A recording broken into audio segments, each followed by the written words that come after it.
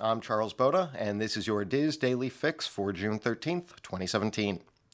It appears as though the Walt Disney Company finally has full ownership of Disneyland Paris. It seems Disney acquired possession of stocks totaling more than the 95% required for them to take full possession of the resort. This would be the first time in history that Disneyland Paris has been completely under the Walt Disney Company's umbrella. The resort has reported losses in 18 of its 25 running years. In February, Disney had planned on a buyout of Disneyland Paris, agreeing to pay any remaining shareholders £2 per share. At that time, Disney had also offered to recapitalize up to £1.5 billion to address the Euro Disney group of businesses' financial needs. We'll see how this plays out as more information comes in. Good Morning America debuted a new clip this morning for Olaf's Frozen Adventure.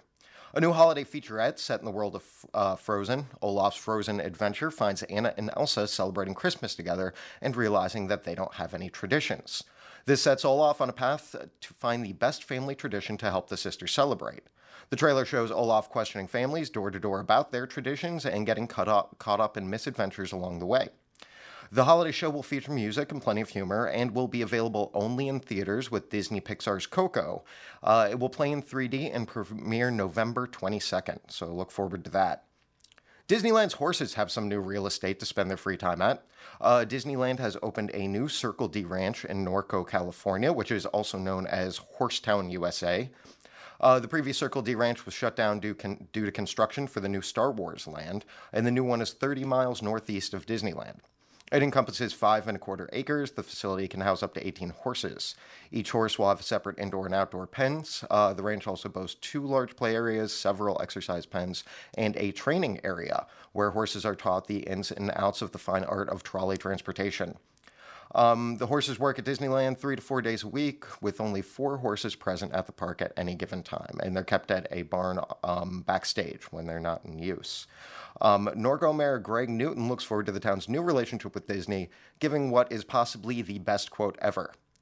"We hope to keep them supplied with all their horse-related needs." Has anyone ever given you flack for taking yet another Disney vacation? In our featured article today, Pull Your Dress Down, Your Jealousy is Showing, Why I Will No Longer Feel Guilty About Going to Disney, Kelly Jenkins discusses why you never need to be judged for taking the vacation that you want. Trending on the Theme Parks Attractions and Strategy Forum today is a thread surrounding the rumor Frozen Ever After dessert party with fireworks viewing and after-close attraction ride. Although Disney has not officially announced this party, rumors of it were buzzing all over the internet yesterday, and fans are going wild.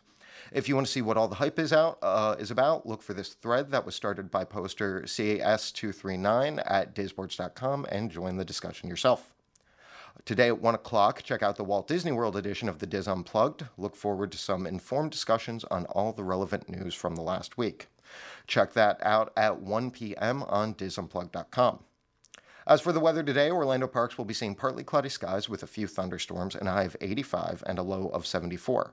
Guests in Anaheim will experience sunny skies with a high of 80 and a low of 57.